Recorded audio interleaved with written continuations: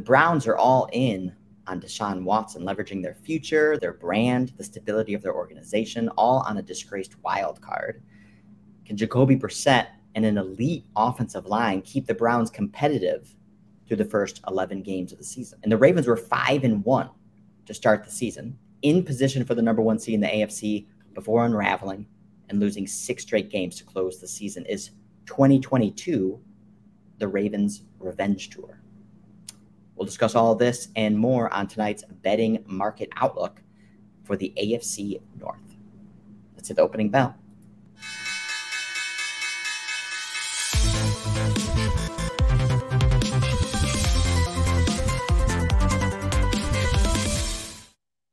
Welcome to this next edition of our betting market outlooks. I'm Brett Matthew, along with Judah at Throw the Damn Ball on Twitter. So let's start off with the 2022 win total futures for the AFC North. So see the Ravens at the top with an expected win total of 10. Bengals follow them at 9.5, juiced to the over. Browns at 8. Steelers lagging at 7.5. Anything pop out to you here, Judah? If I had any leans, it would be the Steelers under. I think there's really so much up in the air with the Ravens, the Bengals, and even the Browns. Yes, Mike Tomlin has had a winning record. At some point, that's going to stop, right? They don't really have much talent on the roster. The vaunted defense of the 2018-2019 Steelers is really no longer. The guys are older. Got either a rookie quarterback or Mitch Trubisky. I don't really see this as the year where the Steelers continue their winning streak, and I think the alt-under is a bet in such a tough AFC.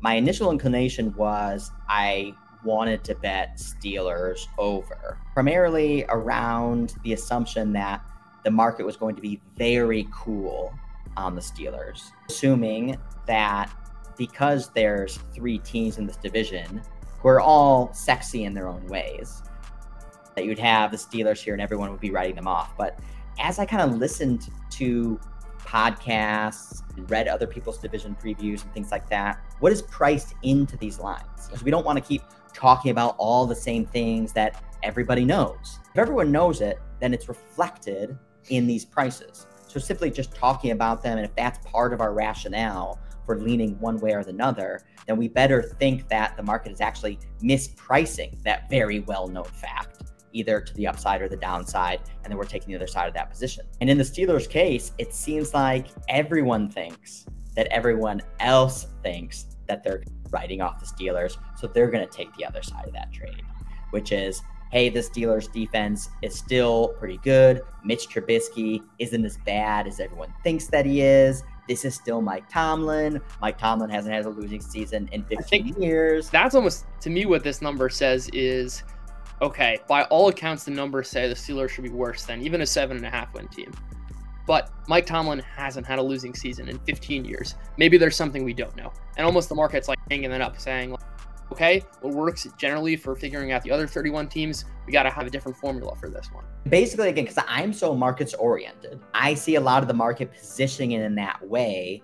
So one, it's not just like I'm going to unilaterally and blindly fade it to take the other side, but it gives me pause. Because again, as I came into my research, and even after I was doing my research, I still felt like, hey, I think there's some value to the over here on the Steelers. But basically, because I'm aligned with the market and the market thinks that they're being clever by buying the Steelers, is for that reason in itself, I'm probably just going to lay off.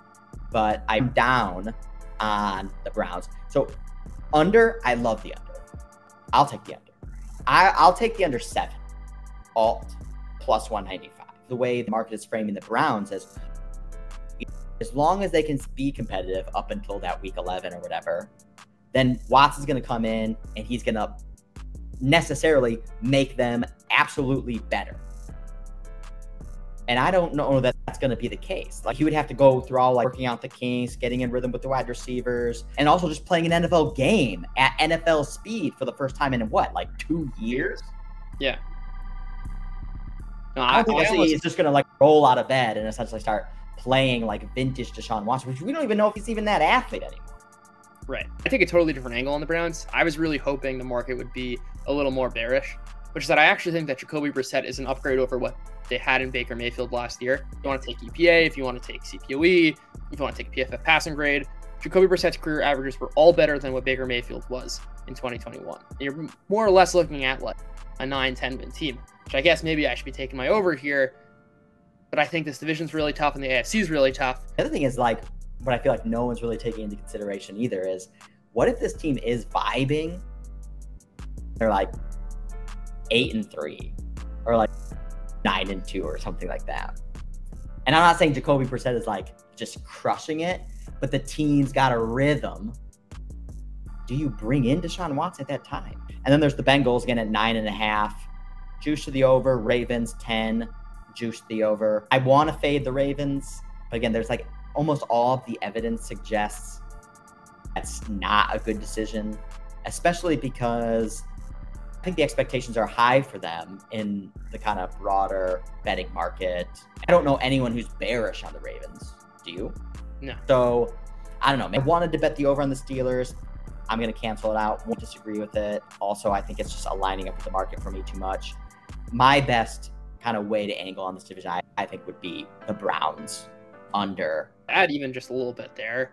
Like, there's some real left tail here, which is they start out 0-3, 0-4. There's already a ton of pressure on the organization. Like, that's an example where everything can just completely fall off. Yeah. Like, absolute organizational dysfunction. Real possibility. This is definitely one of the best divisions when it comes to offensive line play. So we look at some of these market rankings here. Browns ranked second, again, according to market perception. Ravens, almost the top 10, and certainly is going to be better than it was last year, given just the devastating injuries that they absorbed. Bengals dramatically improved. That's a narrative that is very well documented and probably more than priced into the market already. And then there's the Steelers, who have always had a great offensive line, certainly during the height of the Big Ben years. And then the last couple of years, it's been really bad. It was certainly one of the worst last year, and it isn't expected to be one of the worst this year because there really was no upgrades even. Besides James Daniels, one of the things we'll get into, but that was really the only kind of improvement. Steelers are interesting on the offensive line because last year they basically didn't let their offensive line have any impact on any play because they were getting rid of the ball so quickly. I wonder if that's a function of Ben Roethlisberger's arm. Is it a function of Matt Canada's offense? Is it a combination of the two? Kind of what do we see with Trubisky or Pickett? That's definitely a question to be monitoring over the course of the season. Let's get into the Steelers. Very bizarre year. Ended up going 9-7-1. Came into the season with an win expectation of 9. Went 8-9 ATS, which is actually quite surprising in itself as well. Ended up winning a $100 unit better, $235 on the season. From a Pythag perspective, 7 wins. Our Pythag 2.0 had them a little bit higher than that, but still, the Steelers ended up outperforming that at 7.9.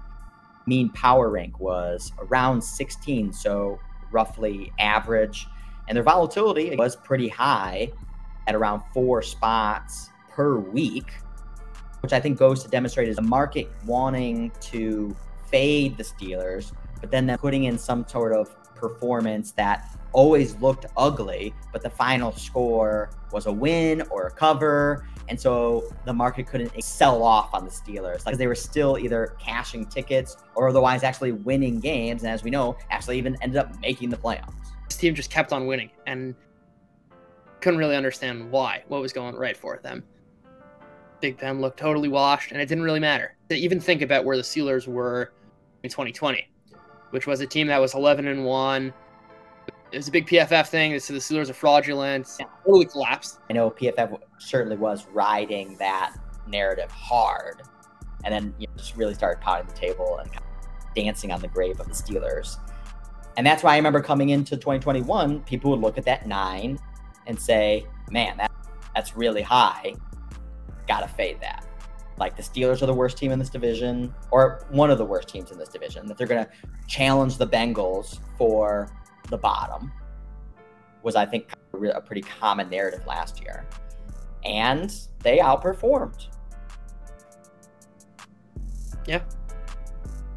And now expectations are even lower than that, meaningfully lower than that, at 7.5.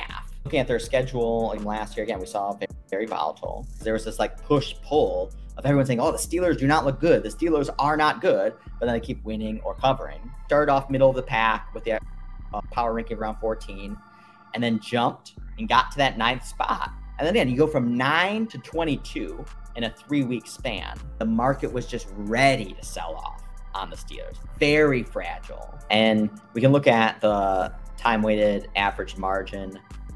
1, 2, 3, 4, 5. 5 wins. So that's definitely one of the biggest deltas that we've seen from kind of earned wins, is what we could call this maybe, and realized wins being 9.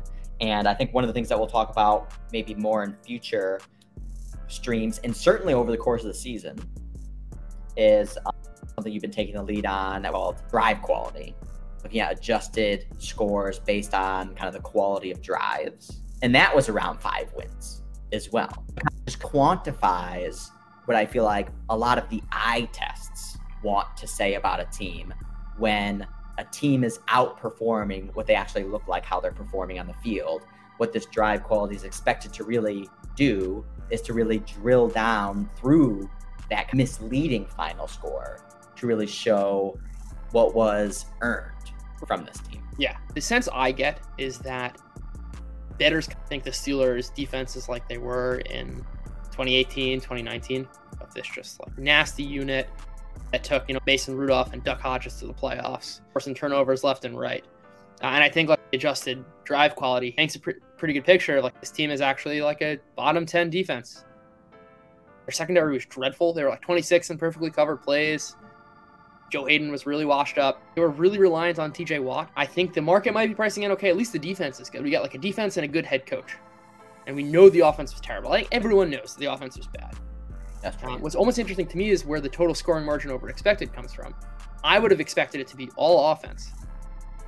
It's actually a mix. That's a good call out. That total scoring margin over expected looks at how did they actually outperform expectations, and then how do you attribute that outperformance. We can see total scoring margin over expected minus 34 points, which kind of makes sense. But yeah, it's relatively split down the middle, implying that the defense underperformed kind of consistent with the offense. And to your point around the defense being really reliant on TJ Watt, the defense allowed 5.2 yards per play, but that's with Watt on the field. With Watt off the field, then it's 6.2 yards per play. So a huge difference with him simply not being on the field. And I think that's a good point too around what is being priced in the market and what is not. I agree. Everyone knows the offense is bad. Everyone expects the offense to be bad. And if the offense is anything better than bad, that's just a cherry on top. But the defense is good. And the defense is a top 5 unit. That's what the market is pricing in. So if you think the defense is much worse than that, and you're saying possibly a bottom 10, yeah, then that's huge. I think the offense, if anything, will improve. You can't really get much worse than Ben Roethlisberger was last year. And I think the market is pricing in this defense as if they're still really good. Because the picture that's left in people's head is the Steelers defense carrying Duck Hodges to the playoffs. And even carrying Ben Roethlisberger. Yeah, exactly. Yeah. So offseason changes.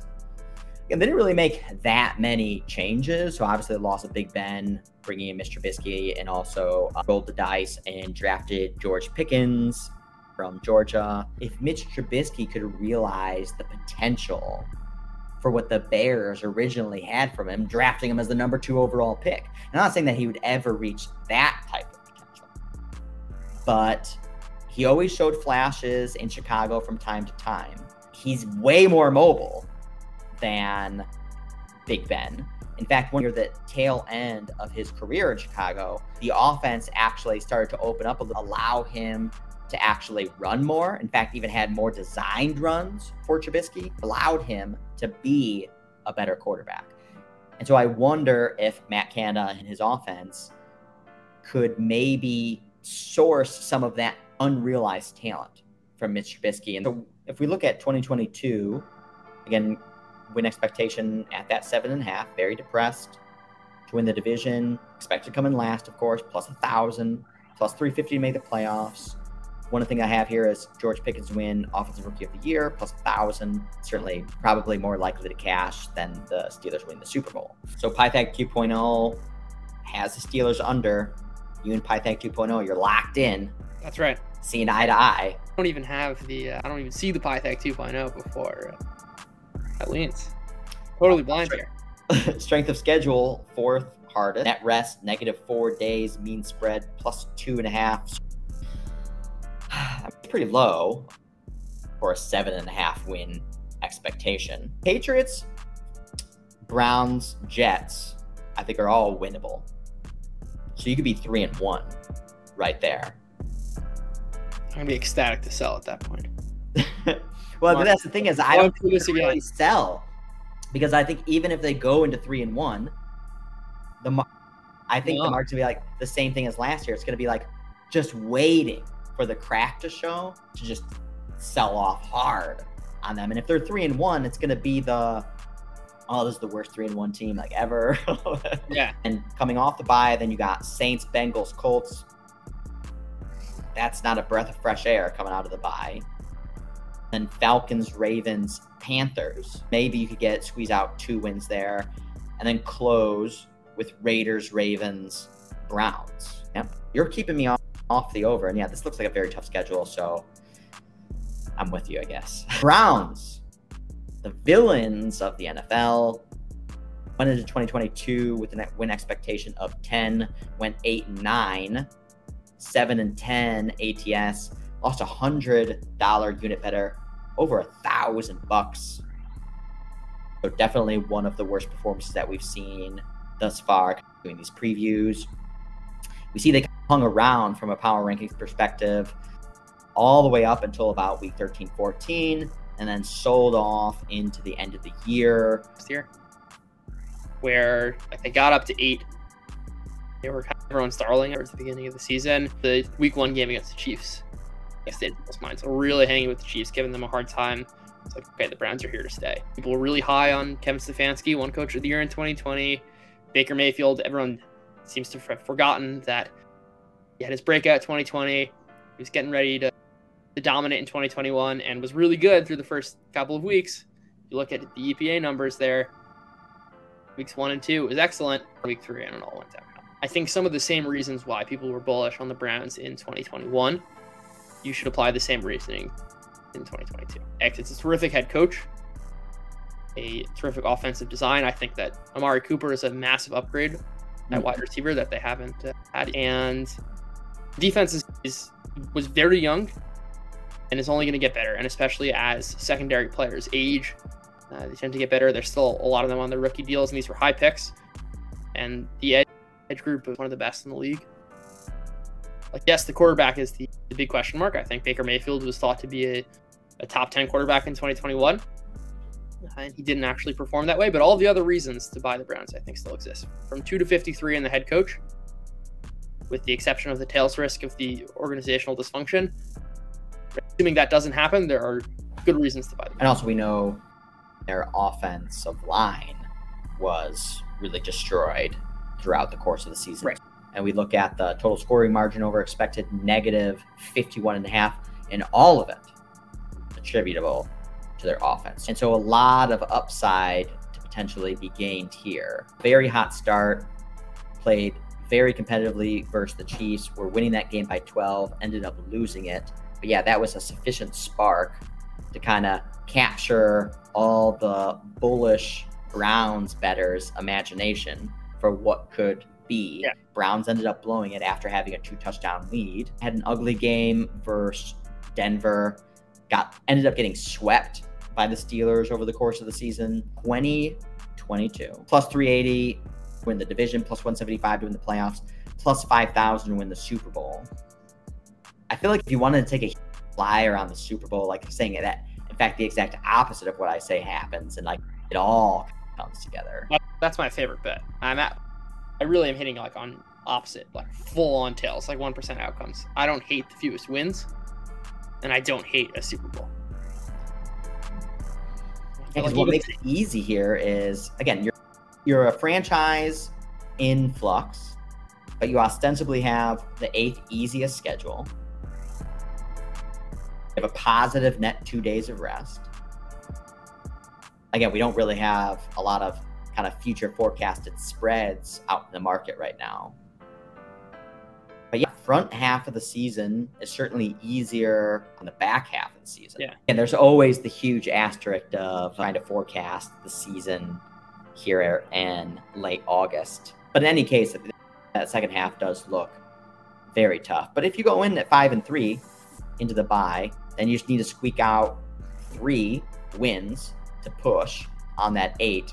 It's not terrible. Moving on to the AFC champions, Cincinnati Bengals. Came into 2021. I was actually surprised by looking at this. So they came into 2021 with an expected win total of 7. That was actually pretty high. I ended up going 10-7, so well over the 7. 10-7 also has won a $100 unit better on the money line spread, over $500. Pythag had him at 10.5. Our Pythag 2.0 actually had him at 8.5, so actually much lower.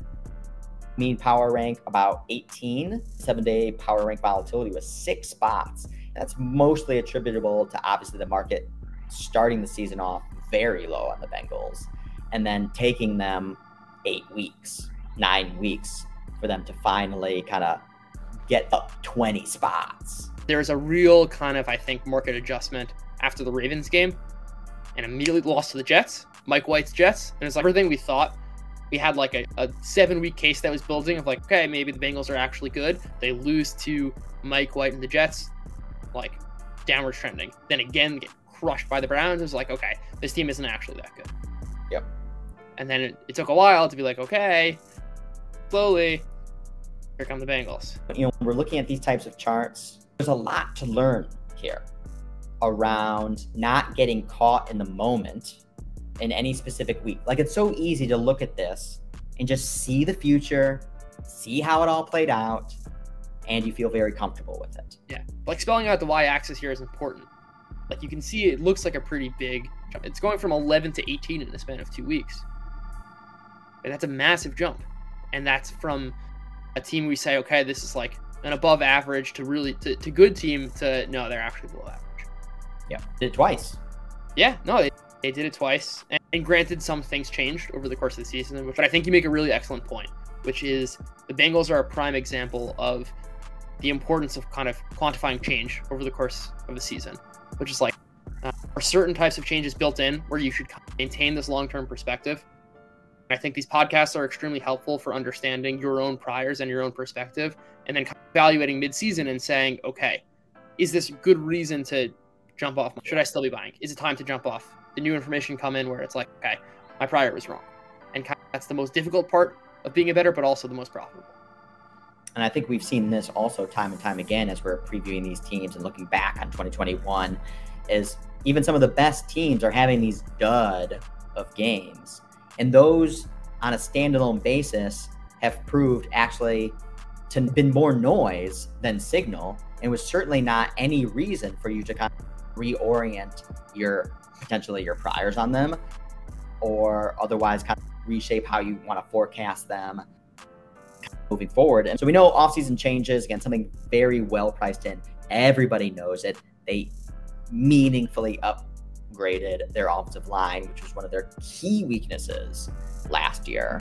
And as we saw at the beginning, when we were looking at the market kind of consensus offensive line rankings, they moved up dramatically, are now a top 15 unit. And so despite that, I feel like it's very torn on the way the market is kind of positioning on the Bengals. Yeah. There's a lot of people that want to sell the Bengals, and we can kind of see their future win totals for a team that just went to the Super Bowl at 9.5. It's pretty low. Yeah. But I feel like there's like a contingency that's like, oh, they upgraded like the major weakness. They can only get better. Yeah. But then there's a lot of people that say, they were never as good as they were last year, and they were just one of those teams that got hot at the right time, and they're actually much worse. I think this is a great example of the different push and pulls from the market. No one thought they'd go to the Super Bowl. Okay, this team overachieved. They're going to come back down to earth. And this is something I don't think the market's pricing in at all, because it very rarely prices it in, is that what if Joe Burrow gets better? Yeah. Like, he's the number 1 overall pick. He got much better from year 1 to year 2. Players, especially young quarterbacks, get better from year 2 to year 3. That just happens. In the same way that no one priced in the possibility that, hey, maybe Joe Burrow would actually become a top 10 quarterback, and maybe we shouldn't be power ranking the Bengals at 29th to start the season. You could be saying the same thing from year 2 to year 3. What if he takes the next step? We've got elite receivers. T. Higgins and Jamar Chase and Tyler Boyd might be the league's best receiving unit. Defense is fine. They fixed their offensive line. Like, yes, they overachieved, but what if this offense is the best in the league? That wouldn't be unthinkable. I think the fantasy market is definitely telling us that the Bengals could potentially be the most explosive offense in the NFL. And that's one thing that you and I have talked a lot about as well, is trying to source signal for betting from fantasy. I think the fantasy market is sharper than the betting market. The guys in fantasy, I feel, are just more intelligent, have like way more sophisticated ways of analyzing information, are way more comfortable with data than like the broader sports betting market. And I think, leveraging that source of information to kind of cross-pollinate different views. Yeah, I think the market's almost building in an expectation that, as a general rule, explosive offenses are less stable year over year.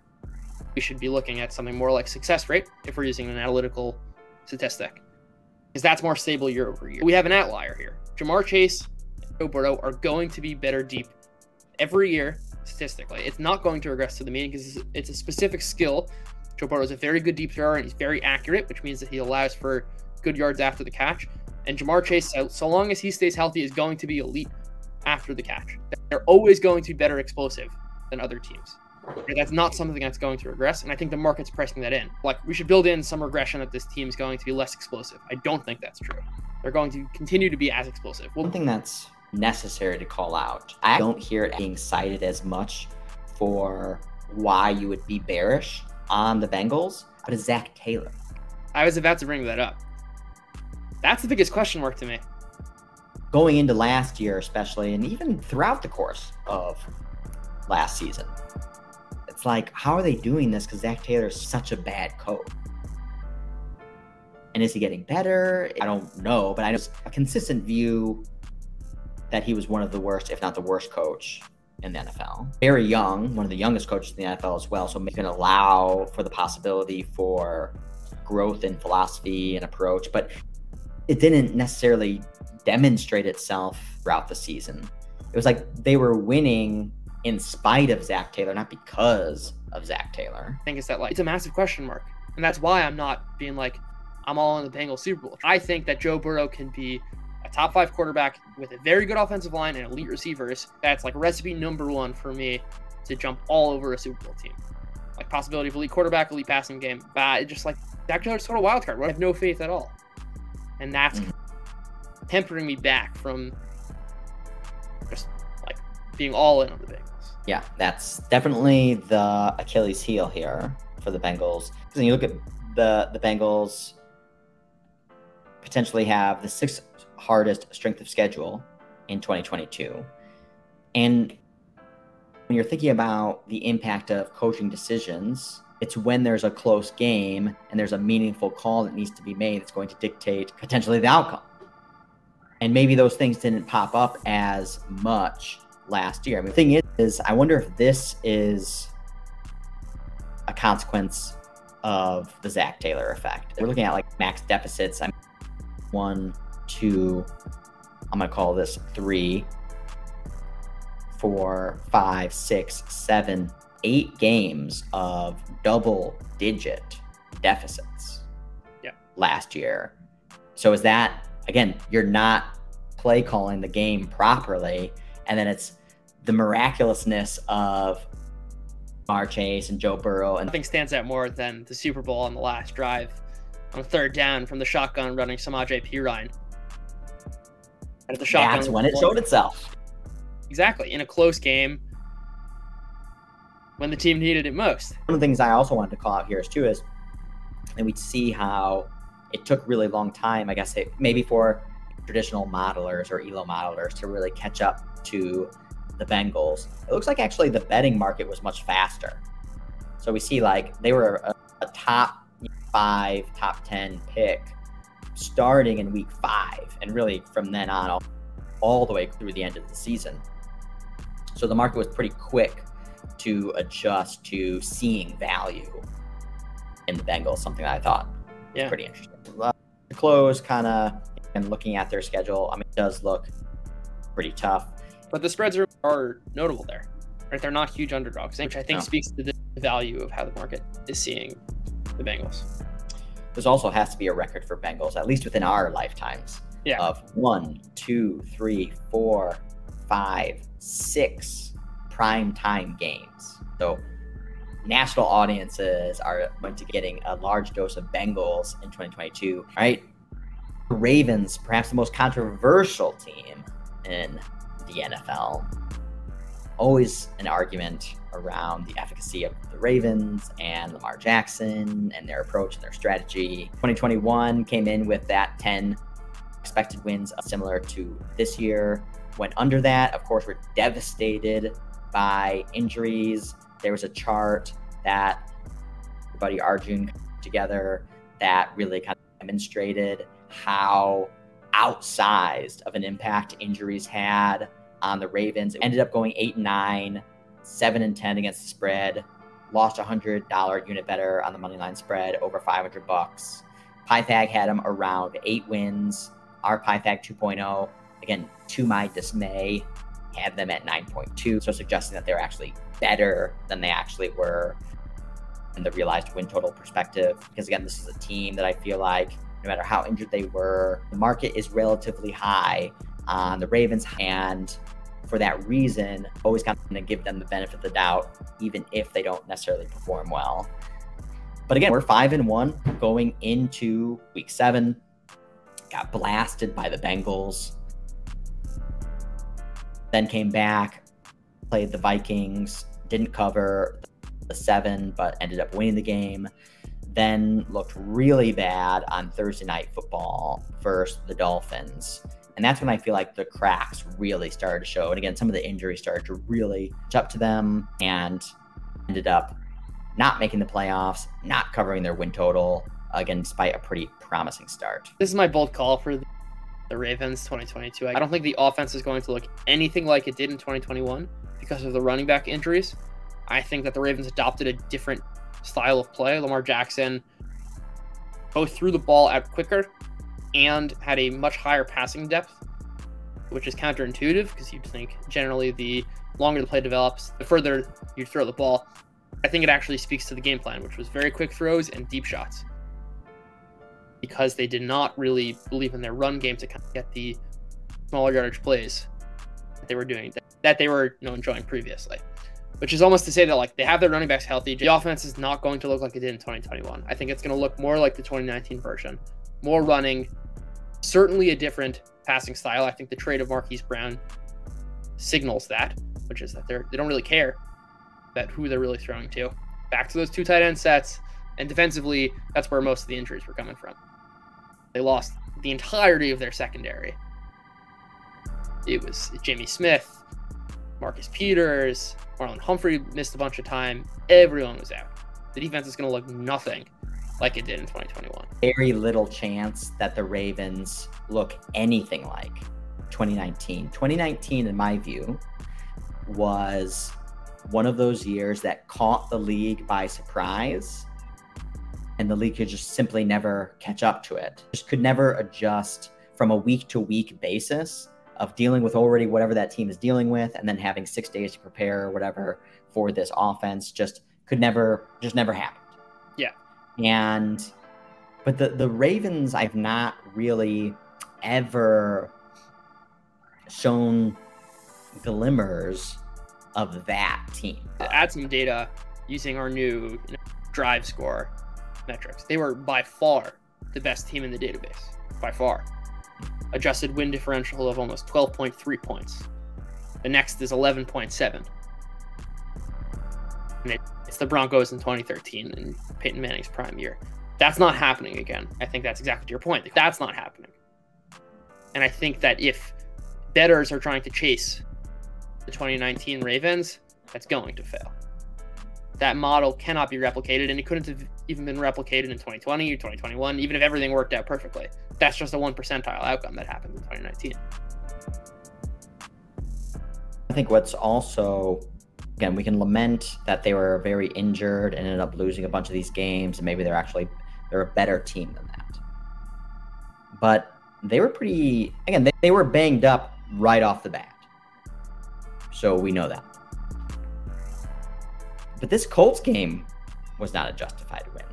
And then they needed a 65 all-time, like, greatest kick, longest kick ever from after a 4th and 20 pass interference. Yeah. And also when even on that 65-yard kick, there was like a blatant false start. No business putting that Sunday night game.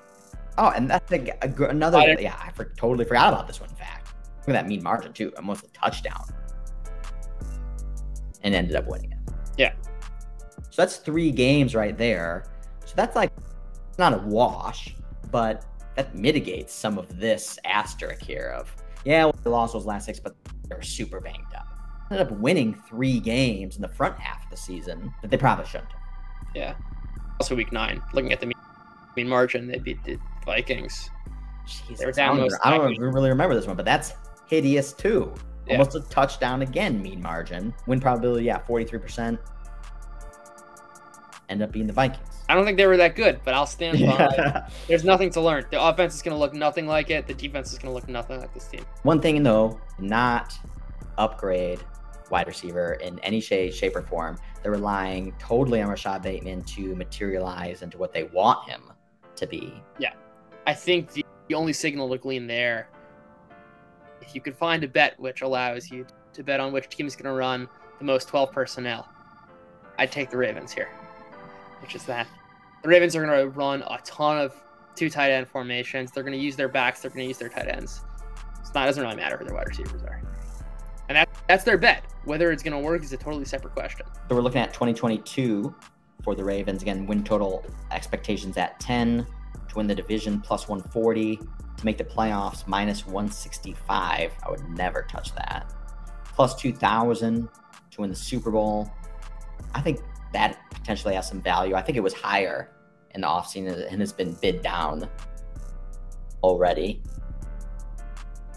Our Pathag 2.0 model, no bet here. Strength of schedule, 11th easiest. Net rest, minus 3 days. And mean spread, less than a field goal, minus 2. You start off probably as best as you could ask for. Jets, Dolphins, Patriots. Then have a tough back-to-back games, but both at home, Bills and Bengals. And then you have Giants, Browns, Bucks, and Saints into the bye. Depending what happens in that Patriots game, we're like, oh, this team's 2-3 with like 2 bad wins, like two wins over like non-quality team. This team's done. I can see that narrative playing out. I can also see them going 4-1 and just steamrolling over everyone. Yeah, and if that's the case, then they're definitely going over, because you look at the back half of the season and it's much more favorable. So you have Panthers, Jags, Broncos, Steelers twice, Falcons, Browns, and then close at the Bengals. I have a thesis on what the market's getting at right now that I think's come through in our conversation, which is that the central question around the 2022 Ravens is how much of 2019 can they capture? Are they going to be 70%? Are they going to be 80%? Are they going to be 90%? The market's like a little uncertain. They're pricing in kind of a mean outcome, which is where we get 10 from. Yeah, see, I think anything close to 2019 is off the table. 50% best case. The team is always going to be in a position to show flashes, which I think is always going to create just enough amount of noise and just to keep the argument aflame. There's always going to be enough for that. I think they could do that in week 1. The Jets. Also, they have a tendency to blow out opponents. Like when they win big, they don't take their foot off the gas pedal, which ends up kind of distorting narratives. I see this as a team that I'm going to be betting futures on, because there's going to be a lot of week-to-week volatility, a lot of just games where they show up, they don't show up, and I want a thesis that's going to play out over 17 games. I want to have as little opinion on the Ravens on a week-to-week basis. It's like always like my long-term view on them is typically right. Yeah. But like in between, I can never time it properly. So given that's the case, I just stay away. So I love futures. That's why you have to keep me off the temptation of trying to like bet them on a week-to-week basis. Remember what you said in the preseason? So that wraps up our preview of the AFC North. We'll see you next week when we preview the NFC North. And then we're going to have to get into week 1 preview soon. Oh, man. Preseason's already behind us. That's coming soon. Thanks, everyone. That's closing bell.